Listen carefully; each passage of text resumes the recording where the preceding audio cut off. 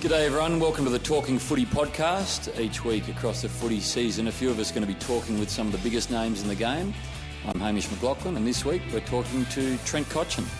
Cotch, as we know, is a hugely successful footballer, a very young captain of Richmond. He's a Brownlow Medallist in unusual circumstances. But first and foremost, he is a husband, a father and a family man. He'll end up, I reckon, on acres, maybe commuting into the city, but he wants a simple life after footy.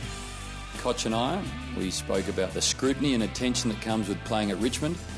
He talked about both on and off-field responsibilities at a young age. The moment last year when it all hit him and he knew things had to change. I don't think I had any forms of depression, but I suppose negative self-talk or negative thoughts typically can fall under that bracket as well. So I think it was just a mixture of weight and trying to carry that around and pretend that nothing was wrong and everything would be okay. Dealing with the keyboard warriors in his life, dealing with being a Brownlow medalist. Yeah, it's a difficult one. I reached out to Joe because that's what felt right for me. Did you give him a call? Yeah, left a message and never heard back. But the roller coaster that is the 2017 season and his relationship with Dustin Martin. Where do you reckon Dusty plays football in 2018? 10 Richmond. Absolutely positive? I'd be very disappointed if he wasn't. Trent Cotchin is a father of two, a husband, and he just happens to be the captain of a very big football club. He's a great chat. I hope you enjoy listening to him. We're talking footy. Welcome, Cotch. Thanks, Haim. What do you love about footy? Oh, week to week, spending time with a talented group of people. But I think the thing I love most about footy is going out there against the best week in, week out. Can you remember the first time you held a footy, smelled a footy? What's your first footy memory? I suppose my earliest memories would be going down to the local footy club, Reservoir Colts, with a best mate of mine. His older brother played in the under-9s. We were four and a half. I started playing tackers that year. I don't know if I contributed much. It was probably more mud castles, but that's where my love of footy started and grew from there. When did you first think that maybe footy could be a life? It was a dream, really early days. I loved the game. I was lucky that I was pretty talented in the sport, and Dad had a real passion for it as well. But probably not until 15, 16 when people start talking about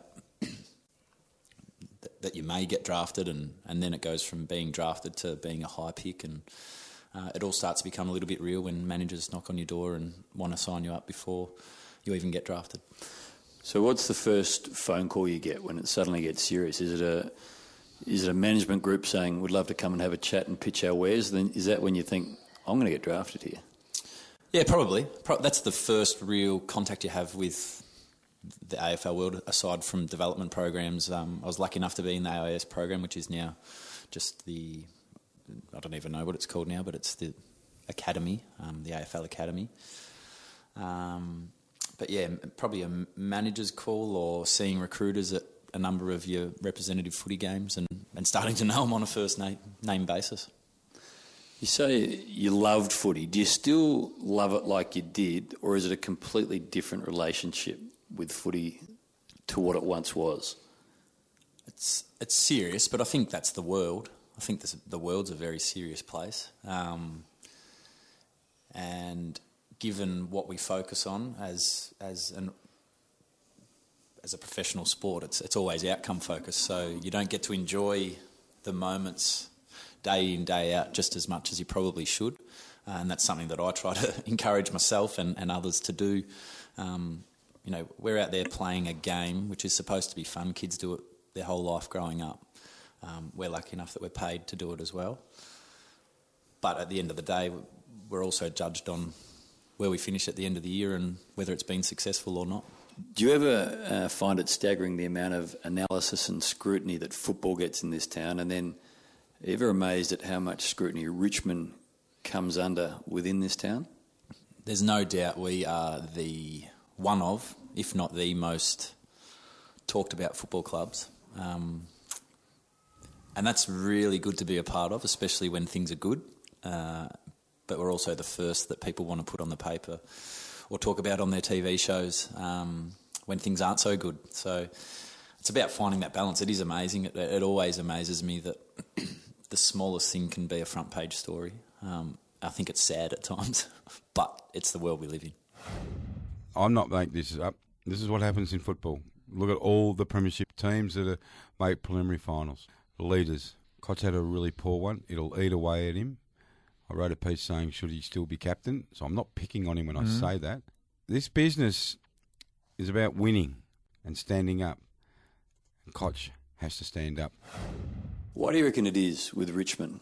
It's Richmond and Collingwood in terms of words per page, I would think, in the Herald Sun. Yeah. And talkback and on TV.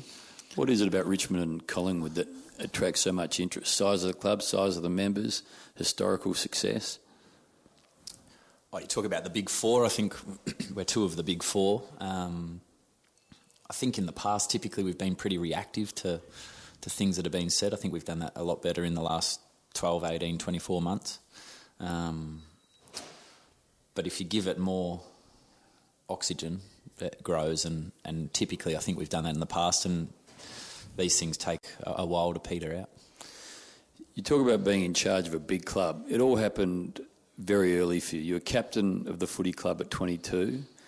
You got married at 23. You have your first child at 24. It's a lot to take on in a couple of years. I'm looking forward to my 30s. I think my 30s will be what most people's would be a busier part of their life with changes and having to look after other people. I think sending the kids off to school would be quite a relief for us. Having 3 kids yourself would understand just what it's like. It's a madhouse for the girls at home with the kids, and you try to do as much as you possibly can, but you also have a career to pursue as well. So I'm looking forward to 30s. Hopefully it becomes a little bit more relaxed and contained with kids going to school during the day and freeing up some time for both Brooke and myself. But yeah, I'm really glad and happy and fortunate that I was lucky enough to meet an amazing person in Brooke and marry young and sharing these amazing part of life's journey so early, because I'll be 40, 50 and my kids will be old enough to enjoy the same sort of things that I am enjoying. You've always been unbelievably mature, so 22 wasn't necessarily a surprise to too many people who knew you, but what are the challenges of being a 22-year-old captain in the AFL in a side that at that stage hadn't had a lot of success and was under the microscope? I think you're still trying to find your feet in what type of leader you are. And probably not until the end of last year I was trying, and I wrote an article about accepting your imperfections and not wanting to be perceived as this perfect person and this perfect leader, and what is the perfect leader. I don't think there's such thing. But you're forever comparing yourself to the Luke Hodges and the Joel Selwoods and the Matthew Pavliches and all these great leaders that have had success in their own right. The reality is you can only do as good as you can do, and with the skills and tricks that you have, and you learn those along the way, but you also they're embedded in you from an early day as well. You talk about the article that you wrote about, and you wrote for the Herald Sun at the start of May, and you talked about how after the build-up of pressure, and particularly at the end of last year where you missed the finals, you went to a funeral of one of Richmond's legends in Neville Crowe, and things sort of hit home, and in the end you almost sought help. What happened?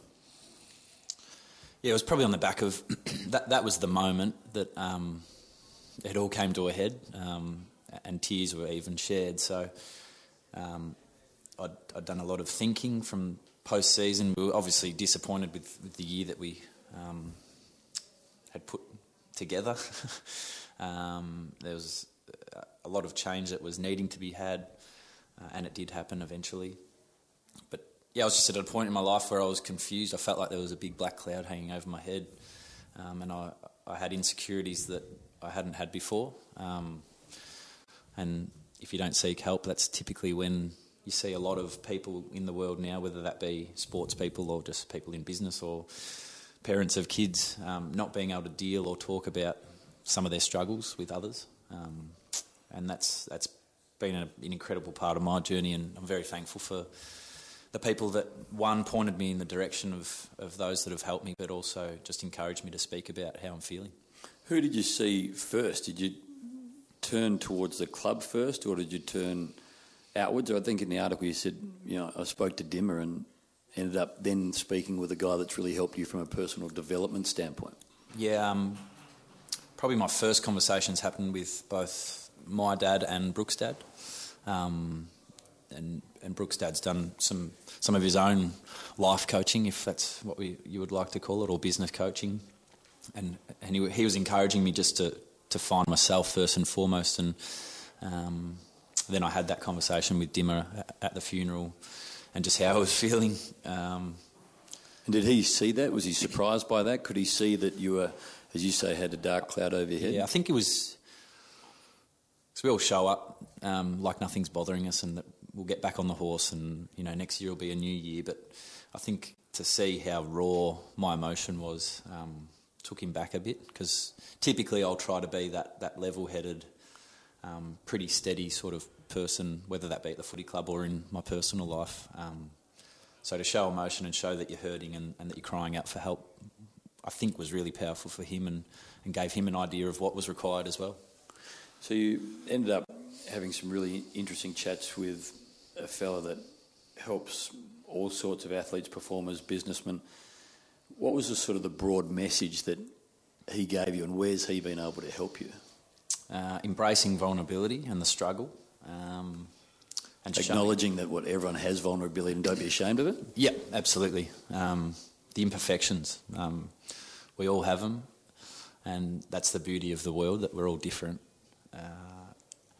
And then just from there, finding my true north, which was who I wanted to be, who I am, and what my strengths were as a person, and some of the things that I could particularly focus on, to almost blanket out the stuff that really didn't matter.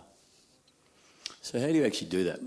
There's endless talkback, endless pages written online and in print, in paper, that get sold on the corner each day. How do you actually remove yourself? Are you still on social media? Still on social media. He also spoke about connection and how important that is, whether that be in a relationship. I suppose being captain of a football club is a relationship in a sense, with 44 other players. So, but also to your fans. So you could easily just delete all forms of social media, but it's also a way of connecting to the people that almost pay our bills. They're the ones that you play for on the weekend, along with your teammates and your coaches and your family and friends. But so I never really contemplated giving up social media. It's more about accepting that there is people out there that focus on the negatives in life and the things you can't do, but me focusing my energy on the thing that I can do and the impact I can have on myself, but also others. Historically, if there was a keyboard warrior that had attacked you, would you let that affect you, or did it affect you? And can you see the same stuff written now and just drive on and be unaffected? Yeah, I think to a certain degree. I'm well aware that there's a lot of people on Twitter that probably haven't had a kick, let alone played a game in their life. So that's never really bothered me. There's commentators, media personalities that probably, have a lot of experience in writing about the game, but haven't typically played it as well. So I think the more you can stay clear in your mind that you're in control of playing the game and your actions on field, whether it be training or game. Absolutely, yeah. To answer your question, I'm in a far better place now to ignore the stuff that means jack crap.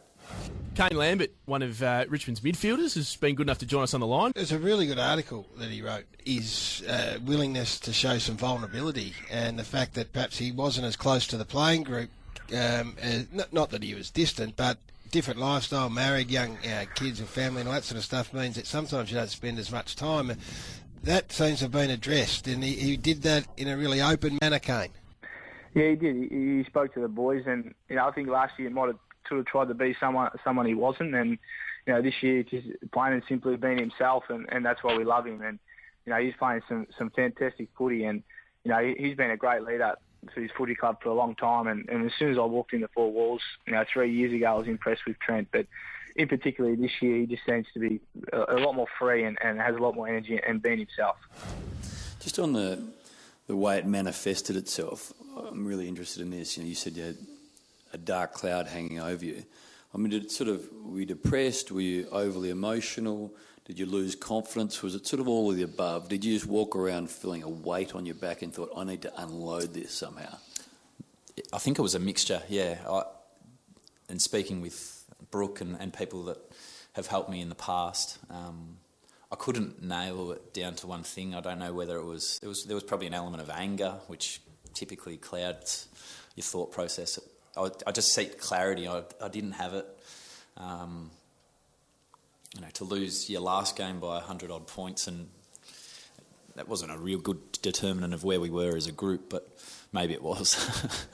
But yeah, I don't think I had any forms of depression, but I suppose negative self-talk or negative thoughts typically can fall under that bracket as well. So I think it was just a mixture of weight and trying to carry that around and pretend that nothing was wrong and everything would be okay. Just on the fatherhood and marriage, you always wanted to be a father. I've known you for a long time. We've always talked about kids, and you and Brooke are the sort of the perfect... I thought about stealing Miller early days, didn't I? Well, you can have Indy, the second child at the moment. In terms of kids, you had 2 in 2 years, Harper and Mackenzie. What's the sort of the number you're thinking? You're a big family guy? I know you're exhausted at the moment. I don't think a big number. Maybe one more. Yeah. Maybe. Go for 3. Yeah. Has family and marriage and fatherhood helped your footy at all? Has it given you perspective? I know that your dark clouds were at the end of last year, and at that stage you were married with children. And has it in any way given you a greater sense of perspective, or not changed too much? Certainly perspective. To walk in the door, whether it be midweek after a game, and have your daughter yell out "Daddy" and run up to you and give you a big cuddle. I remember people speaking about that before I ever had kids, and you don't realise how special that is until you actually are on the receiving end of it. And then you think right back to when you were a kid and how excited you'd get when your dad got home or your mum was picking you up from school or whatever it was. They're the moments you cherish, and they're the ones you need to bottle up and focus on. There's going to be an article in the paper that says you made a mistake in the last 30 seconds that cost your team the game. It's a game. I know that a lot of people's lives and weeks depend on the result, but the reality is the sport I play is a game, whereas my life is what's most important. And people might read into that in the wrong regard and think that I don't care enough about a game. I'm one of the most competitive people and hate losing, but life's special, and we need to embrace it as often as we can. How about Trent Cotchin, Brownlow Medalist? It was an unbelievable year, 2012. But in the end, at the end of the year, you were runner-up in the Brownlow. Things changed in the summer. Unusual circumstances to become a Brownlow medalist. How does it all sit with you now? You have to accept it. It's a difficult one. I reached out to Joe because that's what felt right for me. Did you give him a call? Yeah, left a message and never heard back, but I understand his position in the whole situation. Well, I don't completely because I haven't been through it, but I think I can understand it. And the AFL made a decision that we were going to be the award winners for that year, so if you're forever trying to deny it or push it away and not accept it, then it's sad. I'll still die a Brownlow medalist, but the reality for me is that we're in season 2017 now, and my job is to perform on a consistent basis for our team, and that's my focus. Where do you keep the Brownlow? In the safe. Is it? At least you know where it is. Yeah. I wish to call forward Trent Cotchin as a 2012 Brownlow Medalist. Congratulations. Thank you. You've got a growing family. You've got some special guests today, but... I didn't back then. No, you did not. You did. But we've got to think of this moment for a moment. So you've had a chance to invite friends and family today. That's unique. Absolutely. And as Sam and I have discussed, since knowing that we were going to be awarded the 2012 medal, we had to embrace it. It was an exciting opportunity to invite our closest friends and family and those that have supported us all the way through. This season, 5-4 the Tigers, 3 losses under a goal. In terms of the Tigers list, where do you think it rates in terms of the list you've played under? Could very easily the Tigers be 8-1. I think the results would say, yeah, within a kick we could be 8-1. I know you're not, and everyone says, oh, you're not. But in terms of the list, at the end of last year, people were saying, tied list, long way back. How do you see it? I'm really buoyant. We're really confident in the process. The work we've done over the last, 6 months really, has held us in really good stead and will continue to hold us in really good stead. You need to make changes throughout the year and adjust to typically what the game's giving you, but we've seen it not in just our games, but every game this season. If you don't play your best for as close to 4 quarters as possible, games can be taken away from you, whether you're a team that's paying $1.50 to win it or $5. I think the Tigers, it's fair to say, are gaining a reputation for losing the close ones. It's now twice in 5 years that they've lost 3 consecutive games by under a goal. So let's take a listen to Damien Hardwick and his reaction over the last few weeks. But there are a lot of positives to take out of the game tonight for us. To their credit, they fought their way back into the contest, didn't get the result, obviously. You can look at it both ways. We've lost to the Bulldogs by a kick. We've lost to GWS by a kick. I walk away as a coach incredibly proud of our boys. Do you reckon you've seen a more even competition since you arrived in the game? I think the AFL should take credit, along with all the work that's been done and clubs bridging the gap quicker than expected. It's so even and it's incredible to watch. Just on the game, some punchy ones for you. And topical this week, the bounce. Would you like to see it stay or go or ambivalent? It stays, it's a part of our game. Grand final start time, afternoon, twilight or late? Funny one. We were at the Captain's Day. Typically, the majority of us were just like, mate, couldn't give a crap when it's played. If I'm playing in it, I'll play it at midnight if need be. Jared Roughhead, lots of experience, lots of wins. Oh, but if you play the later slot, you know, it really affects your after-match celebrations. I was like, oh, good on you, mate. I don't even know what happens after the game, let alone, or before it, let alone after it. So my opinion is that it doesn't matter when it's played. It's still a special occasion. But given his experience, I'm going to say it stays at 2 or can potentially go to 4. It wouldn't worry me. The other thing, I was speaking to Josh Kennedy about this, and he said he gets anxious and nervous and just wants to play it. The later it gets delayed, for him, the more exhausted he'd be by the time he gets there. And then there's other players like Paddy Dangerfield who sleep for most of the day. Yeah, it's an interesting one. I love the day of a game, especially night games. It's the one day that you just float around and cafe hop pretty much and enjoy the sunshine or the rain, depending on what the weather's doing. Unlimited budget and a night grand final, who do you fly in to play? It's a really good question. Have you seen Roger Federer on Instagram at all? He's good. Yeah. Singing with I think that's Tommy Haas. Bring attention to the game. Yep. I know that Roger's one of your favourites. As he's I mine. may leave Sophie for him. Coldplay. Okay. Childhood. Where did you grow up? Do you classify yourself as a sort of a country boy, or how do you play it? It's a tough one. I've probably gone through. I started in Reservoir, so I was just your northern suburbs boy, knockabout. Moved when I was 10 to a farm, but it was more a hobby farm, 75 acres, so decent enough. I think based on my personality, I'm more of a country boy than I am city boy, but I reckon a lot of the boys would disagree with that at the footy club. So what are your earliest childhood memories? I mean, you sort of around the streets on bikes, kicking footies up and down, finding gum trees to aim at? Yeah, I was lucky. I had a pipe track next to us which ran through, I don't even know how far it ran, but it was a great space to play sport. We had some big trees in the front yard that were typically my goals, and geez, I was a good player back then. No one could stop me. You commentate as you were going about? Absolutely. I was Gary Hocking into Cotchin, into Gary Hocking, into goal. Was Buddha Hocking your man? Buddha was...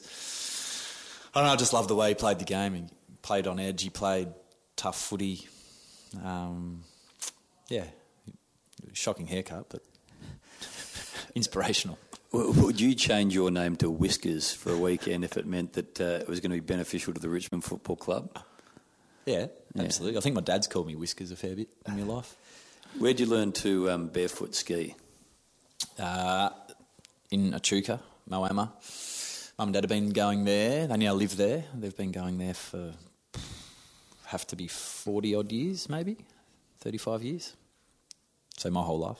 In your contract, are you allowed to barefoot? I think it says no hazardous sports. Do you? I don't barefoot. You water ski? I occasionally have a ski and I send a video to Dimmer so he's well and truly clear that that is what I'm up to. Well, if you're as good as you are in a ski, it's probably not a dangerous sport, but it's certainly an As I get older, sport. I think I'll have to watch out for the hammies. I have seen quite a few old men bust a hammy on the skis. Post-footy, what does life look like, you reckon? It might be 10 years away if you continue to sort of do what Boomer's done, but what do you reckon, how does a day look? Are you going to be city-bound or are you going to be with acres around you and the kids going to a local country school? If you had to guess, what would it be? I am almost positive you'll have acres around you, you'll drop your kids at school and you'll be doing something outside of the city. Maybe inside of the city, but... Well, you'll be commuting from a farm if you're doing it. Definitely living on some land, whether that be... I don't think I'll be a full-time farmer. No, I don't reckon you will be, but enjoying the rolling hills / coast, that really tickles my fancy. Righto.